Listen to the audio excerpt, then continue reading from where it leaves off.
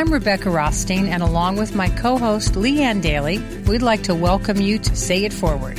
Each week we'll be doing one of my favorite things to do, and that's interviewing interesting people with out-of-the-ordinary life stories. They're all people who took a different path in life. Some never imagined the heights they would achieve, and others, well, they turned their childhood dreams into reality. Sitting in with Leanne and I today is one of our executive producers, Kim Garner. So let's begin.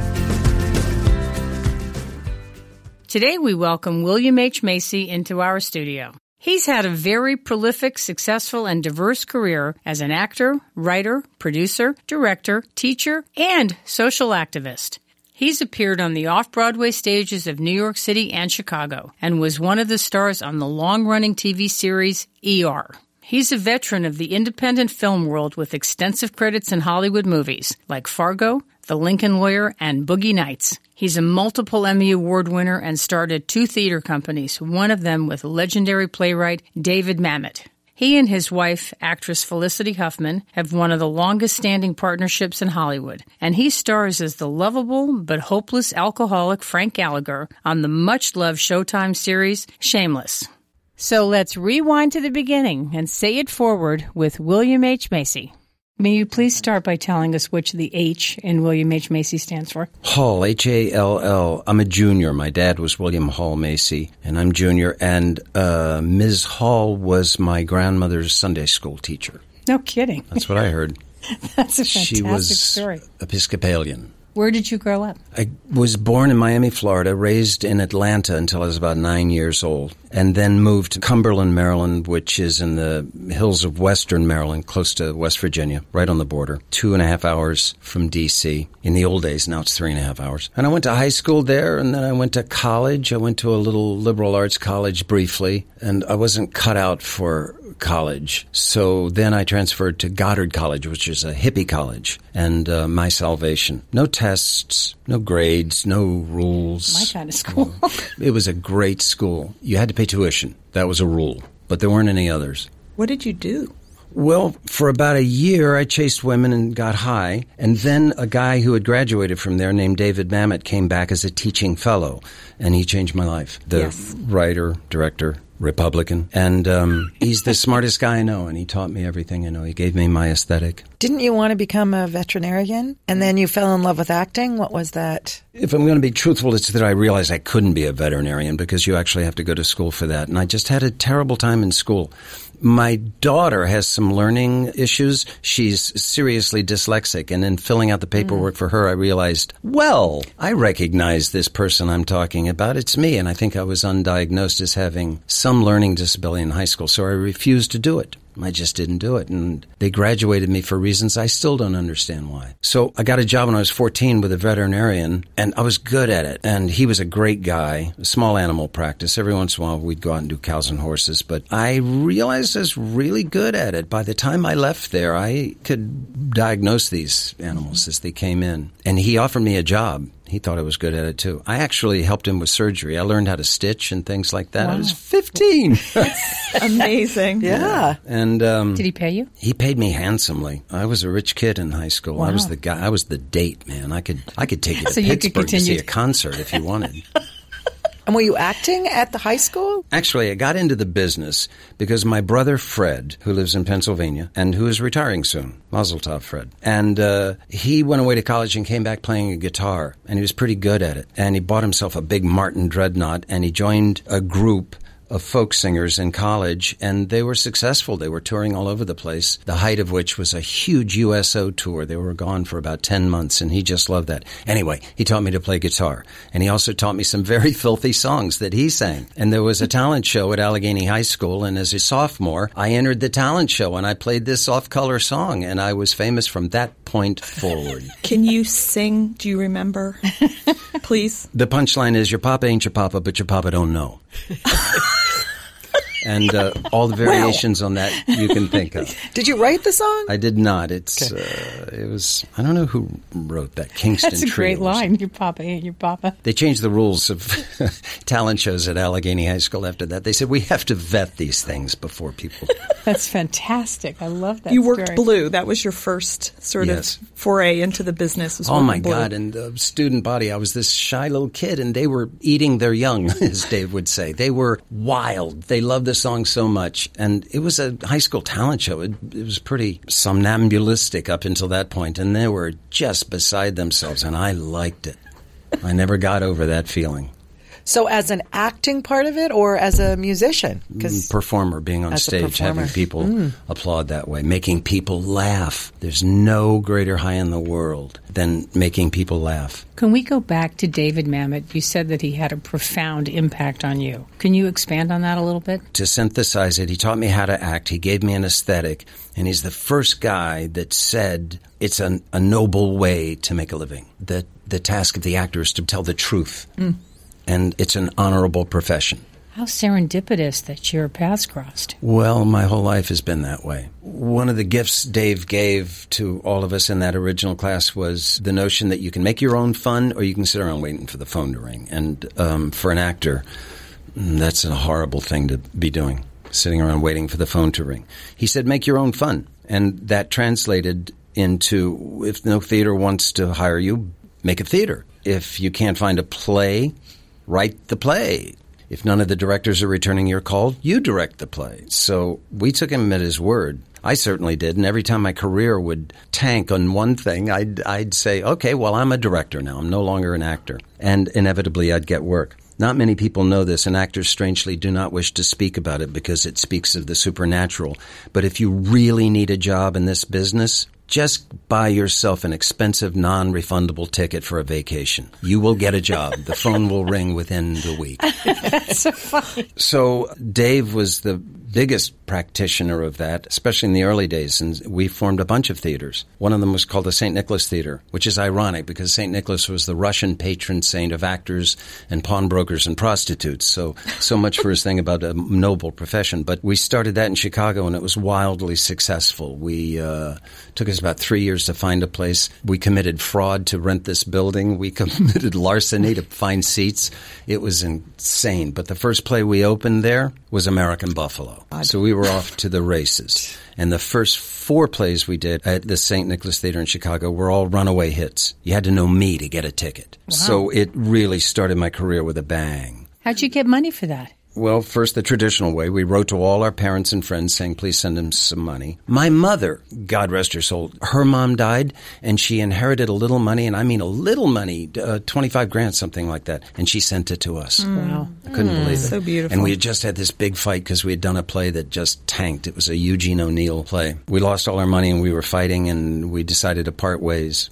We being Stephen Schachter and Patricia Cox and Dave Mamet, and we were the ones who were the St. Nicholas Theater. And then this check comes in the mail. We had to spend it. So we did one more play. So you and made that up. was American Buffalo. Oh, man. Wow. We found a warehouse that had been a printing company, and it was for lease. And we went in and we said, we want to lease the place. And this guy said, how are you going to pay for it? I said, we're going to build a theater. And he said, oh, good. He said, I need first and last and a big fat deposit, which came out to 20 grand or something. We said, check? And he said, you're full of shit. He rented us the place. And then Greg Mosier, who ran the Goodman Theater, had done a small production of American Buffalo that ran for 4 weeks. And it was a huge hit, and they had to move it. And we said, well, we'll move it to the St. Nicholas Theater. He said, where's the St. Nicholas Theater? I said, it's on Halstead Street. We just got it. And it was an empty warehouse. So off we go. We started teaching classes. And John Mahoney, who recently passed away, was in those early classes. I think I taught him. And that was some money. And then I'm a bit of a carpenter, so I led the charge on figuring out how to do things for nothing. We went to every hardware store and said, what paint has been returned? And I got 800 buckets of paint, and we dumped them all in a big garbage can, and it came out sort of a violently sick brown or something like that. And that's what we painted the theater. You can't make this shit up. Oh, my God. And every designer who came in, they would go, oh, that was their first take on the theater. Oh, God. And once we had successes, they said, paint the place. I beg you, paint the place. I'll paint it. Just buy the paint. I went to a junkyard on the south side of Chicago, and I found these seats. They were out of a high school. They were basically wooden chairs that were tied together, either 4 or 6 in a row. And they folded up. And I bought 150 of them, 180 because a lot of them were broken. And I wrote the guy a check, and it took me 3 trips in my van to take them all back to our apartment in Chicago. And then I called a guy on the phone, and I said, "Hi, it's Bill Macy. That check that I just wrote you, that's going to take some time to..." He said, "You motherfucker, I know where you live. I'm going to come. You're stealing from a junkyard? Are you out of your goddamn mind, you little..." And after he stopped screaming, I said, calm down. I will pay it. I'll pay it, man. I will pay it off. And I did. We did. We paid it off. Wow. Took about 4 months. And that guy ended up coming to all our plays. Did you charge him, or did he come for free? No, he came for free. There was also a guy that acted in all our plays. He was also an excellent electrician. And we always just needed him in every single play. Wow. Until the place was wired. Were you in your early 20s then when this was going on? Yeah. Single, footloose, fancy-free, working 12 hours and sleeping 4 and going back and working 12 hours? And then we were a hit. Sounds like the time of your life, right? Oh, my God. I was smart enough to sit in the bar and say, guys, these are the good old days. Right. Yeah. Talk about serendipity. Yeah. You were talking about recognizing it. I said, it might be a long time until we're sitting in the catbird seat like this. So when you look back now, with all your success, it sounds like that time in your life when you were scrappy and having to make it happen is like one of the best times of your life. Yeah, struggle makes us happy. Work makes us happy, especially if it's got success tagging along. People who are as successful as you are very smart people. Not smart necessarily in science or things obviously that are outside of your field, but the intellect that it takes to do what you did is profoundly deep. There's a part of me that wants you to hold on to that cherished view of this business. There's another part of me that wants to tell you, oh my God, a lot of actors who are dumb as a bag of hair, and they're brilliant actors. Sorry to say this out loud, but you don't have to be very smart to be an actor. As a matter of fact, I think sometimes being smart is a detriment to being an actor because the actor's purview is so small. It really comes down to sometimes seconds that we concentrate on. We will sometimes spend a month concentrating on what we're going to do for those 3 seconds. And when those 3 seconds are done, you move on to the next 3 seconds. But it's very controlled, and the increments of labor are very, very small. And they're separated by a lot of waiting and preparing. And sometimes if your imagination is too great, or if your drive is too great, or if your intellect and your knowledge is too great, it's really hard to only do your job. You start directing the play while you're supposed to be acting it. You start wanting to rewrite it. You want to produce it. You're doing everybody's job except yourself. And those people are known as jerks in our business. When I say you don't have to be smart to be an actor, I'm saying it's not a prerequisite. There are a lot of brilliant actors, but there's a wonderful career to be had by being a journeyman actor. You kind of have 2 or 3 tricks. You do that role over and over again, but you're a great actor. You don't have breadth, and you don't have a lot of ambition. I know a lot of guys and gals who have had a life in the theater, and they're pretty good. They're always pretty good. You can count on it. And they put their kids through college, and they've done it by acting in plays, and they're not the sharpest candle on the cake, but they're solid. At the same time, there's the most dazzling minds in the world in this business, too. So what would you say makes a great actor? The word that always comes to mind for me is vulnerability, like you just have to be in it and be vulnerable, or maybe that's not the case. Vulnerability is seductive for an audience. That's a good thing to have, but there are a lot of roles that aren't about that. And if you're going to have a big career, you got to be able to play a lot of different things. Vulnerability, yes, but not giving a shit, that's a great quality to have. That's a great quality for any actor as the person to have, too. To say, I'm going to tell you what I think is true. I don't care if you like it or not. Because it's hard not to, when you're performing, not to fall into wanting to please. And the only way you can please the audience is to dedicate yourself to not caring whether you please them or not. I think the ability to concentrate a whole lot for short periods of time, but it is intense when you're acting. It's intense. The demands on you, they sound silly, but the whole notion of learning lines and then saying them back as if no one's ever said them before, and you're making it up as you go. and it sounds like real conversation, and you're not listening to the words, you're listening to where the actor's going. That's a skill, and it requires that you learn the lines in a particular way. That you've got to know them really, really well. Otherwise, you're going to take a little bit of your brain power away from that kind of concentration and dedication to what you're doing, and you have to think about what's that word, and every time you have to think about something besides what you're doing, it takes away your energy, and then you combine that with the exigencies of the stage. You got to talk abnormally loud. You got to cheat out all the time. In a film, there are so many people pulling on you. Keep your chin up a little to the left. That's your light. Could you hold the cup in the right hand? Give me a couple of seconds before you say the line so that I can, I was acting one time and everyone had given me a note and I said, anybody else want to give me an assignment here before I do Craft this half-page monologue? So my point is you have to be able to marshal your forces, do everything that they want you to do, but still have the brain power to concentrate like you got to concentrate to make it sound like nobody's ever said it before and you really mean it. And the only reason you're saying it is because you have some goal in mind, even if the audience doesn't know what it is. It's a skill devoutly to be wished for. And getting back to being smart or dumb, sometimes if you're not a deep thinker, that's a little easier for you, because you go, I just have to do 7 things. And sometimes if you are a deep thinker and wizardly fast, you have to have the dedication and the stamina and the discipline to turn your brain off and only do those 6 things that you have to do here and not worry about all that other stuff. That's beyond some people. That's an acquired skill. That's an acquired skill. It feels like you would get better with age and experience. You totally do. I had a great experience in Chicago. We were very xenophobic about New York. Is that the right word? Chicago, yeah. Who needs New York? Yeah. And so I was a young actor in my 20s, and I was lucky because I was hired at the Goodman a lot, and that was the big show in town, and paid a lot, and a big theater, and all the resources you need. And I got a lot of roles there, and then they'd cast the big roles in New York, and did that piss off us Chicago actors. But I got to watch these New York actors up close, and they were all older, and their skill was awesome. Even if they didn't have as much talent as perhaps other people did, their skill was awesome. They'd been around. Don't mess with these people, You want to upstage this actor? Think again, because he will bury you. There are some actors that are so good that you could drop your pants and pee on the stage and no one would look at you because this actor's got their attention. Wow. Let's talk about the fact that you're married to an actor. You are both super creative types living in one house.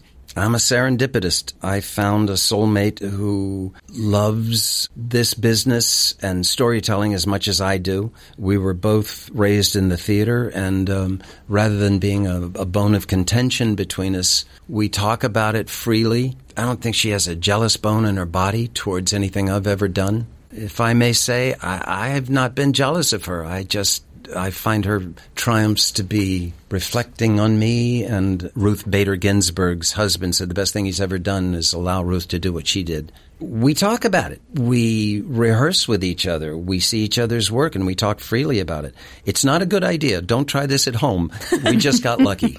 You are profoundly respectful to each other. You don't overtalk each other. You don't discount the other person's point of view. These are skills that you learn in a long-time marriage anyway, but you both practice them. And I think it's a great credit to you and a great credit to her. You're exactly right. We practice them. I'm old and I have my limitations, but I'm not going to say it. Other people will say it, but I'm not going to give voice to it. Well, the same thing, we talked about it, and it's one of my firmly held beliefs that after you're 12, 13, 14 years old, nobody changes. That's it. We're cooked. And the only reason people change after that is if they have no choice. If it's such a seismic shift in the world that or such a disaster, they don't have a choice but to change. Other than that, no one changes, except in very, very small ways. And I believe in words. So we talked about it.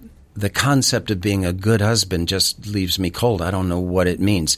But I can stand up when she comes to the table. That I can do. Right. That doesn't take a lot of brain power, and I don't have to change to do that. I just have to remember it, which in fact was one of my wedding vows to her, that I would stand up when she came to the table. I wrote this poetical bullshit wedding vow.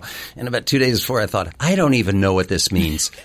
This is just words that I strung together that sound like a wedding vow. So I gave her a list of things I would do. That was my wedding vows. That's so funny. It was about as romantic as a shopping list, but I'm checking through them too. At any rate, getting back to saying it, we talked about a relationship, and it's really easy for couples to start, oh, she's so this. Oh, my God. And the great jokes, very great jokes you can tell at your spouse's expense, and it's a slippery slope. You and Felicity are genuinely lovely to each other. When I sit with you, there's no question I got lucky. But I think it's the actor in me. Getting back to your comment, Rebecca, it's a learned habit, and I think we have to learn those habits. And I think it's the actor in me who says the little gestures, which are accomplishable, are so important, because the big gestures, in my heart of hearts, I don't think they're possible. We can't change ourselves. You know, your first impulse will always come out. You can't change it. It'll always come out. You don't have to act on it, but you're never going to change. You're always going to go to the same thing from the time you were a kid,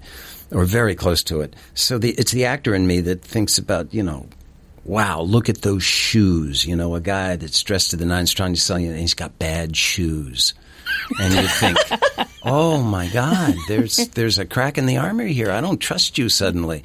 And so as an actor, I go, if you're ever in that situation, you know, wear the wrong shoes or wear worn-out shoes. It says worlds about the guy. I look for those things. That's interesting.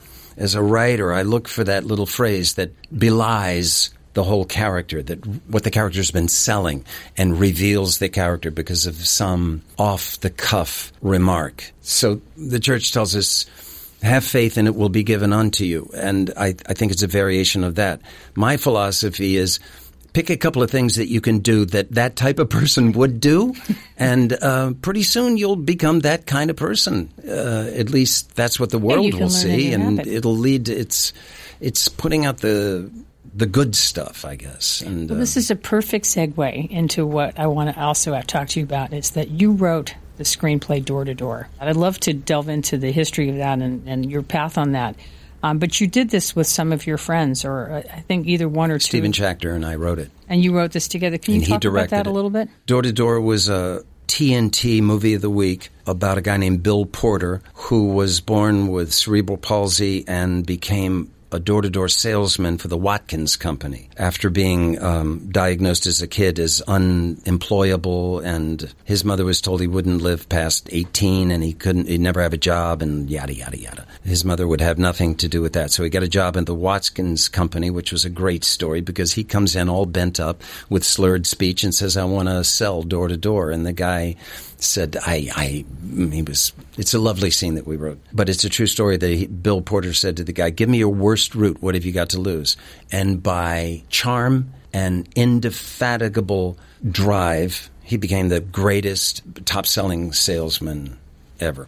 There was a thing on 60 Minutes, I believe, about Bill Porter. Somebody saw it and sent it to Stephen and me. Stephen Schachter and I were with Dave Mamet in that original class at Goddard College. And they sent the news coverage of him and said, were we interested in doing a script on it? And we wrote it and went to meet Bill. He was still alive at that time. I don't play people who were living very often, but I copied him. I absolutely imitated him. And I apologized in advance. I said, Bill, I'm going to imitate you, because he had cerebral palsy and a speech and ears and all of that stuff. And so I had prosthetics and all of that stuff to look like him. Plus, I went from, I guess the first time you see him, he's 18 or 19 or something like that, all the way to his 60s or 70s. So it was a makeup show. It was really tough. It won all the Emmys that year for that category. Stephen won 2. I won 2. And it's shown a lot. It's really wonderful. I loved acting it, although, as I said, that was a challenge, man. Sometimes it would be 5 or 6 hours from the time I left the makeup chair until I was back the next morning.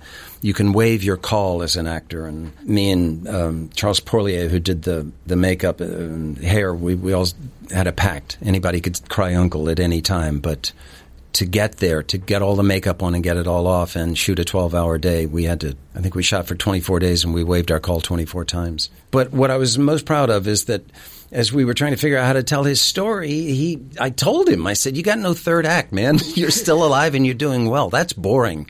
What are we going to do? And we didn't want to make up a bunch of stuff about him. And Stephen and I came up with, I thought, the elegant solution of he would be the constant and we would dramatize all the people he sold to. So we told three stories as Bill aged through the years and how they changed. And we revealed his character through his interaction with these people as they went through their dramas. Oh, it was so lovely. And you became national ambassador to United Cerebral Palsy. I worked with them for 2 or 3 years, and Cheryl Hines took over from me. It's a great organization. I hope I helped a bit. I'm sure the film really helped. Well, that helped. And we raised some money. He lived way longer than people who get that diagnosis live. Oh, yeah. He was 67 or something like that. And the Watkins Company stopped holding the contest for who sold the most because after the show, nobody could touch Bill. There's a chyron that says, for tough cleaning problems, contact Bill Porter. And we put his website on it. What? We thought it was so funny. And then I thought, hey, someone should warn him. So I called TNT and I called the producers and I told Bill, I said, we put your website on there. You could get a lot of emails. They said, no, it'll be fine. It'll be fine. That card came up and it crashed 4 seconds later. Oh, my God. And it took him 4 days to get back, and it took Bill 6 years to fill all the orders. Wow. That's amazing. Oh, wow. What a story. So you enjoy playing these anti-heroes that have, whether it's mental illness or disabilities. Did that sort of stem from working with Bill? And how does that manifest in your personal life now? Well, I'm a character actor, and for better or worse, I had success at playing sort of the loser, the white guy who's way in over his head. And so I've been hired to do that a good bit in various variations of that. And Door to Door made me aware of the disabilities movement, everything from the Disabilities Act all the way to the problems now and what government should do and what they need to do for themselves and what people with disabilities want and things we can do better. So I did another film mostly because it was called The Sessions, about a guy that had severe polio, and so he grew up in an iron lung. To me, the way a civilized society treats those who need the help the most, that's how we keep score. Fascinating. You're right about what you're saying about the Disabilities Act as a business owner. Every single thing now, all the doors are wide enough for wheelchairs. Everything has a ramp to let them in. It's the code bathrooms now. are big, and it's strongly and strictly enforced. Absolutely. And it's such a joy to be able to say, yeah, proudly, we are completely adherent to the Disabilities Act. And we don't even think about these things until they become in your face and you go, oh, yeah. It's one of my pet peeves these days. I find Americans are sort of depressed. Although they're not really depressed, people are spending money and they're having a good time, but we dump on ourselves so much, and I don't think we give ourselves credit. I remember when the Disabilities Act passed and people suddenly that had buildings had to put in rails in the bathrooms and municipalities had to dig up the sidewalks so that there wasn't a curb, and not everyone, but so many people pissed and moaned about government overreach. And you look at it now, and it was painful for a while, but now it's a joy. It's why America is so great. We did that. We went from being so unfriendly to people in wheelchairs or on crutches to accessible. Right. First time I moved to L.A., I rode a motorcycle, and I had this World War II tank helmet. I look so cool with my dark glasses. But 30 minutes out on the freeway, and my eyes looked like meatballs. I had to wash them out. I mean, they were just a mess. They told me there were mountains in L.A. I never saw them. They would have 300 days a year when they said if you're old or sick or young, don't go outside. Yeah. And then they wanted to reformulate the gasoline and raise California's emission standards to the highest in the nation. And I remember all these people saying, 1, it won't work. 2, it's going to bankrupt the auto industry. And 3, the American public's going to have to pay the price tag for the whole thing. And I just want to say to those people who are still alive, Okay, asshole, look at the mountains. Right. You What get to about see them this? now. Right. What about now that last year we had 30 of those days where they say don't go outside instead of 300? You said it wouldn't work. Right. What do you say now? Right. You want to speak up about government overreach now? Well, I'm going to go back to cars, transportation. The big role that I always remember you for was the role of Jerry Lundegaard. There was, to me, never a better example of a white guy in over his head. Yeah. And a way of presenting that in exposition versus telling it. You know, you could just feel the sort of beneath the surface panic of that character. And it was such an amazing virtuoso performance. Thank you. It was a great script, too. Yeah. Boy, that Ethan Cohen, he can write. For sure. I just watched Big Lebowski last night. I know. Showed it to my 15-year-old. That won you an Academy Award nomination. No, a nomination. Yeah. Nomination, yeah.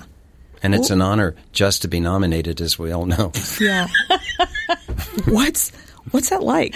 That's To get a... Yeah, I mean, Oh, Lord. what does it change? What does it not change? What? You move up a rung. No, 5 rungs. You go to the grown-ups table instantly. You're a player. You don't have to audition. Thank you, Lord. Thank you. You don't have to audition anymore. Interestingly, after you get something like that, it takes about a year or 2 before you really feel the benefits of it. But it's a great idea for a career. I wish I'd done it earlier. How did you get that role in Fargo? Can't remember who was casting it. I was sent in to audition for the detective. And Joel and Ethan said, that's really good. You want to look at Jerry Lundegaard? Go out in the hall? And I said, yeah. So I went out in the hall and I looked at the speech that came in. They said, that's real good. You want to come back tomorrow when you've had a chance to look at it? I said, yeah. I called every actor I know in L.A. They did shifts. I learned the whole thing. I was completely off book to do the whole movie just about by dawn. And I went back in. They said, this is really good. Thanks. And so I went home and I started waiting. And then I found out they were in New York auditioning. So I got my jolly Lutheran ass on an airplane and crashed that audition. I walked in. I said, I'm here. I want to audition. They said, no, you don't have to. I said, I'm coming. I'm in. This is mine. And I auditioned again. And this was such a bad idea, but I told Ethan Cohen, who had just gotten a new dog and was talking about it, I said, I'll shoot your dog if you don't give me this role. That's not a good idea for all the actors listening. Don't do that. Is that one of your favorite roles when you Totally. look back now? Yeah. Totally. I wasn't described in the stage directions. It was a different looking fellow, but I just loved it. I knew how to do it absolutely instantly, and I knew it'd be big. I got to know you when you were on ER. Yeah. It was my first time ever seeing you, which you had a long career on ER. Well, I was there for the first, I think, 5 years at least. I was a recurring character. And John Wells runs that, and I'm still working for John Wells. It was a great gig. They would call me. I was doing a lot of features at the time, and if I could come in, I would do an episode. And they were so cool with me. Sometimes they would, I would go in and shoot 2 episodes in a day or 2. They would hold the previous episode's scenes open, so that meant they couldn't finish editing it and everything. And they paid me well. I did maybe 6 a year, something like that. Did you become friendly with Michael Crichton during that time? No, didn't even meet him. I think he was on set once and I saw him. So was Steven Spielberg, but I was too shy to say anything. Now, today, let's talk about Shameless, which is one of my all-time favorite shows. I'm an addict. The best news for me is that I can watch it and stream it because I need to do that. I can't stand watching it not that way. I need my fix, so I stream it, and we do 2 or 3 episodes in a shot. Yeah. So can we talk about that? I love the show too. It's one of the talk about serendipity, boy. The indie film market after the recession just went in the toilet, and they weren't making many of them. And I was getting work, but not very much, and they were smaller, and so I needed to make a change. And that's what I've always done. And so I'd never done television, so met with my agents, read a couple of things. I maybe had 1 or 2 offers for smaller things. And then John Wells called me, and like Fargo, I picked up the script and read it and called him and said yes. And that's not true. I read the script, picked up the phone, called him and said, please, man, I'll wax your car. I'll wash your floors. I'll do anything.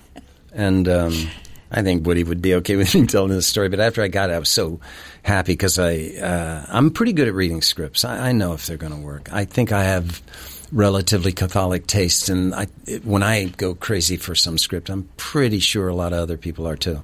And anyway, I'd gotten it, and I was a little trepidatious, but very happy. And I saw Woody Harrelson, and he said, "What are you doing?" And I said, "I'm going to do this." And he went, "Ah." And the smile on his face, actor to actor, you know. And I said, "Okay, so they offered it to you." And he said, Yeah. He said, "Did you see the British version?" I said, "Yeah, I did. It's great." And he said, "Yeah, it's great." And he said, "I couldn't do it any better than that." And I said, Yeah. And there's a pause. I could, and at the same time he said, "I think you could." That's cool. It was a great actor's moment. Wow. Nice. Oh, that's so beautiful and generous. And you want to know what? I met David Threlfeld, who's in the British version, and he plays Frank. And I had emailed him. I don't know how we started emailing him anyway. He said, "I'm coming to L.A., and he was coming to Warner Brothers, and it's a labyrinth. You can get lost easily. And he called me at the gate. He said, "I just parked my car. I'm walking to your trailer." And I was like it was a date or something. I couldn't sit down. I kept walking to the door and looking, waiting for him, and it took a long time, and he did get lost. So I'm pacing in front of my trailer, and I look up, and way in the distance I see this guy, and I know it's him. And it was like a scene out of Elvira Madigan. I started walking towards him, and then we're running towards each other, and then we embraced, and I was so moved, and so was he, Wow. and we just held each other for a long, long time. I took him onto the set. He saw my trailer, and I could tell him, go, "Ugh. They don't get nice trailers in Great Britain like we do." And then he walked onto the set and saw a typical Chicago apartment, and he went, "What the fuck? It's just ginormous compared to Great Britain." And then he would walk around, and he would see an actor, and he'd go, "Debbie." He just knew who everyone was. It was a great That's so day, cool. and we talked about everything. What a role, what a show, what an unbelievable experience this must be. And David's version of it is so completely different than mine. How is it? I mean, on a film, you have a fixed amount of time you're making a film. You're in your 10th season now. What's it like year after year doing a series and being on that set? And I'm sure it's like family, everybody, after all these years. It is. It's a thing that really frightened me at first because there is a scenario where you do a show and it becomes successful and you hate it and the writing's dreadful and you're stuck in a hit. And the only thing you have to show for all your time is lots and lots of money. But actors, when they're on a show that's not too good, but it keeps going because it still has an audience, they turn this weird gray color. They don't look happy. It's sort of a truth, I did it for the money. Once you get old enough, you realize there's never enough money to do something that you hate. But it didn't turn out that way. The writers are magnificent. Every season is shockingly good. Oh, it's incredible. Just when you think there's nothing more they could come up and not in this, and they do. And we're going back for the 9th season, and I think there might be a 10th, which is a good number. I like 10. 10's good. And I learned a lot about acting because I get to do it every day.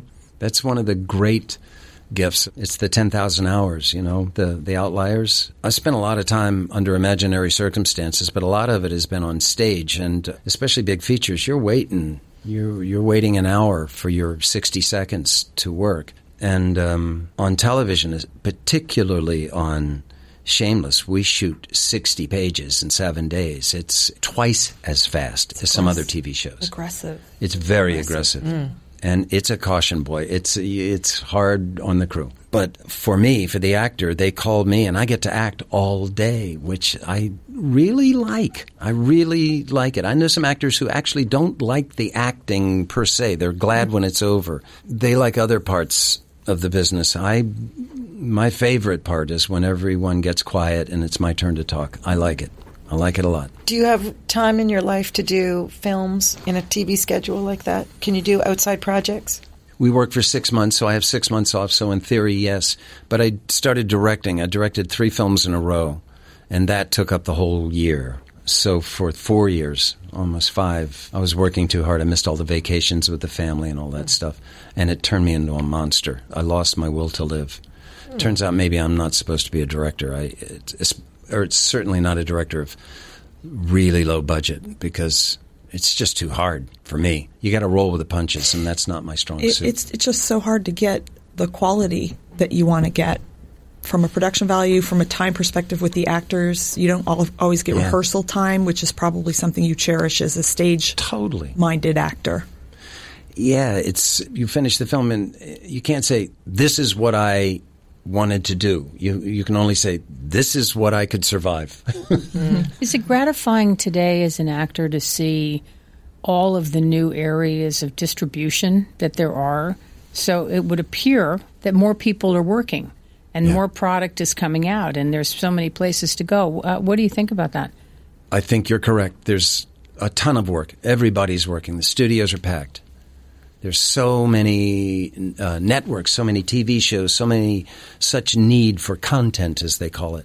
And it's good. It's good. People who've not had a shot are getting a shot. Stories that never would be told are being told. In the old days, you needed 20 million people to tune in or they take it off the air. Now, a million will keep a show on and working. So we can tell some very specific stories for a specific audience, and they're great stories, and they're good for the world. We get to walk in somebody else's shoes, and it's weird what the public responds to.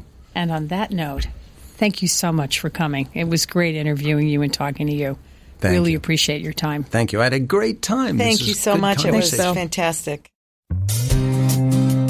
Next on Say It Forward, you'll hear the compelling story of an American warrior, Navy SEAL Marcus Capone. After college, he enlisted in the Navy, was accepted into the elite Navy SEAL program, and soon wound up on SEAL Team 6. Capone served with valor for 13 years as a war zone breacher and an expert in close-quarters combat, advanced explosives, personnel security, and a driver in heavy combat, all skills that he employed on secret missions he still can't reveal. 5 combat awards, 2 Bronze Stars, and 45 additional military medals later, he turned his 13-year deployment into a career as a TV star and founded Vindex Group, a physical and cybersecurity company. So join us as we go deep inside the heart and mind of this incredibly brave American hero on the next Say It Forward. Thanks for listening to Say It Forward. Help us grow by subscribing to our podcast. Please subscribe on iTunes or at www.sayitforwardpodcast.com. Don't forget to rate and review us on the iTunes Store or like and follow us on Facebook and Instagram.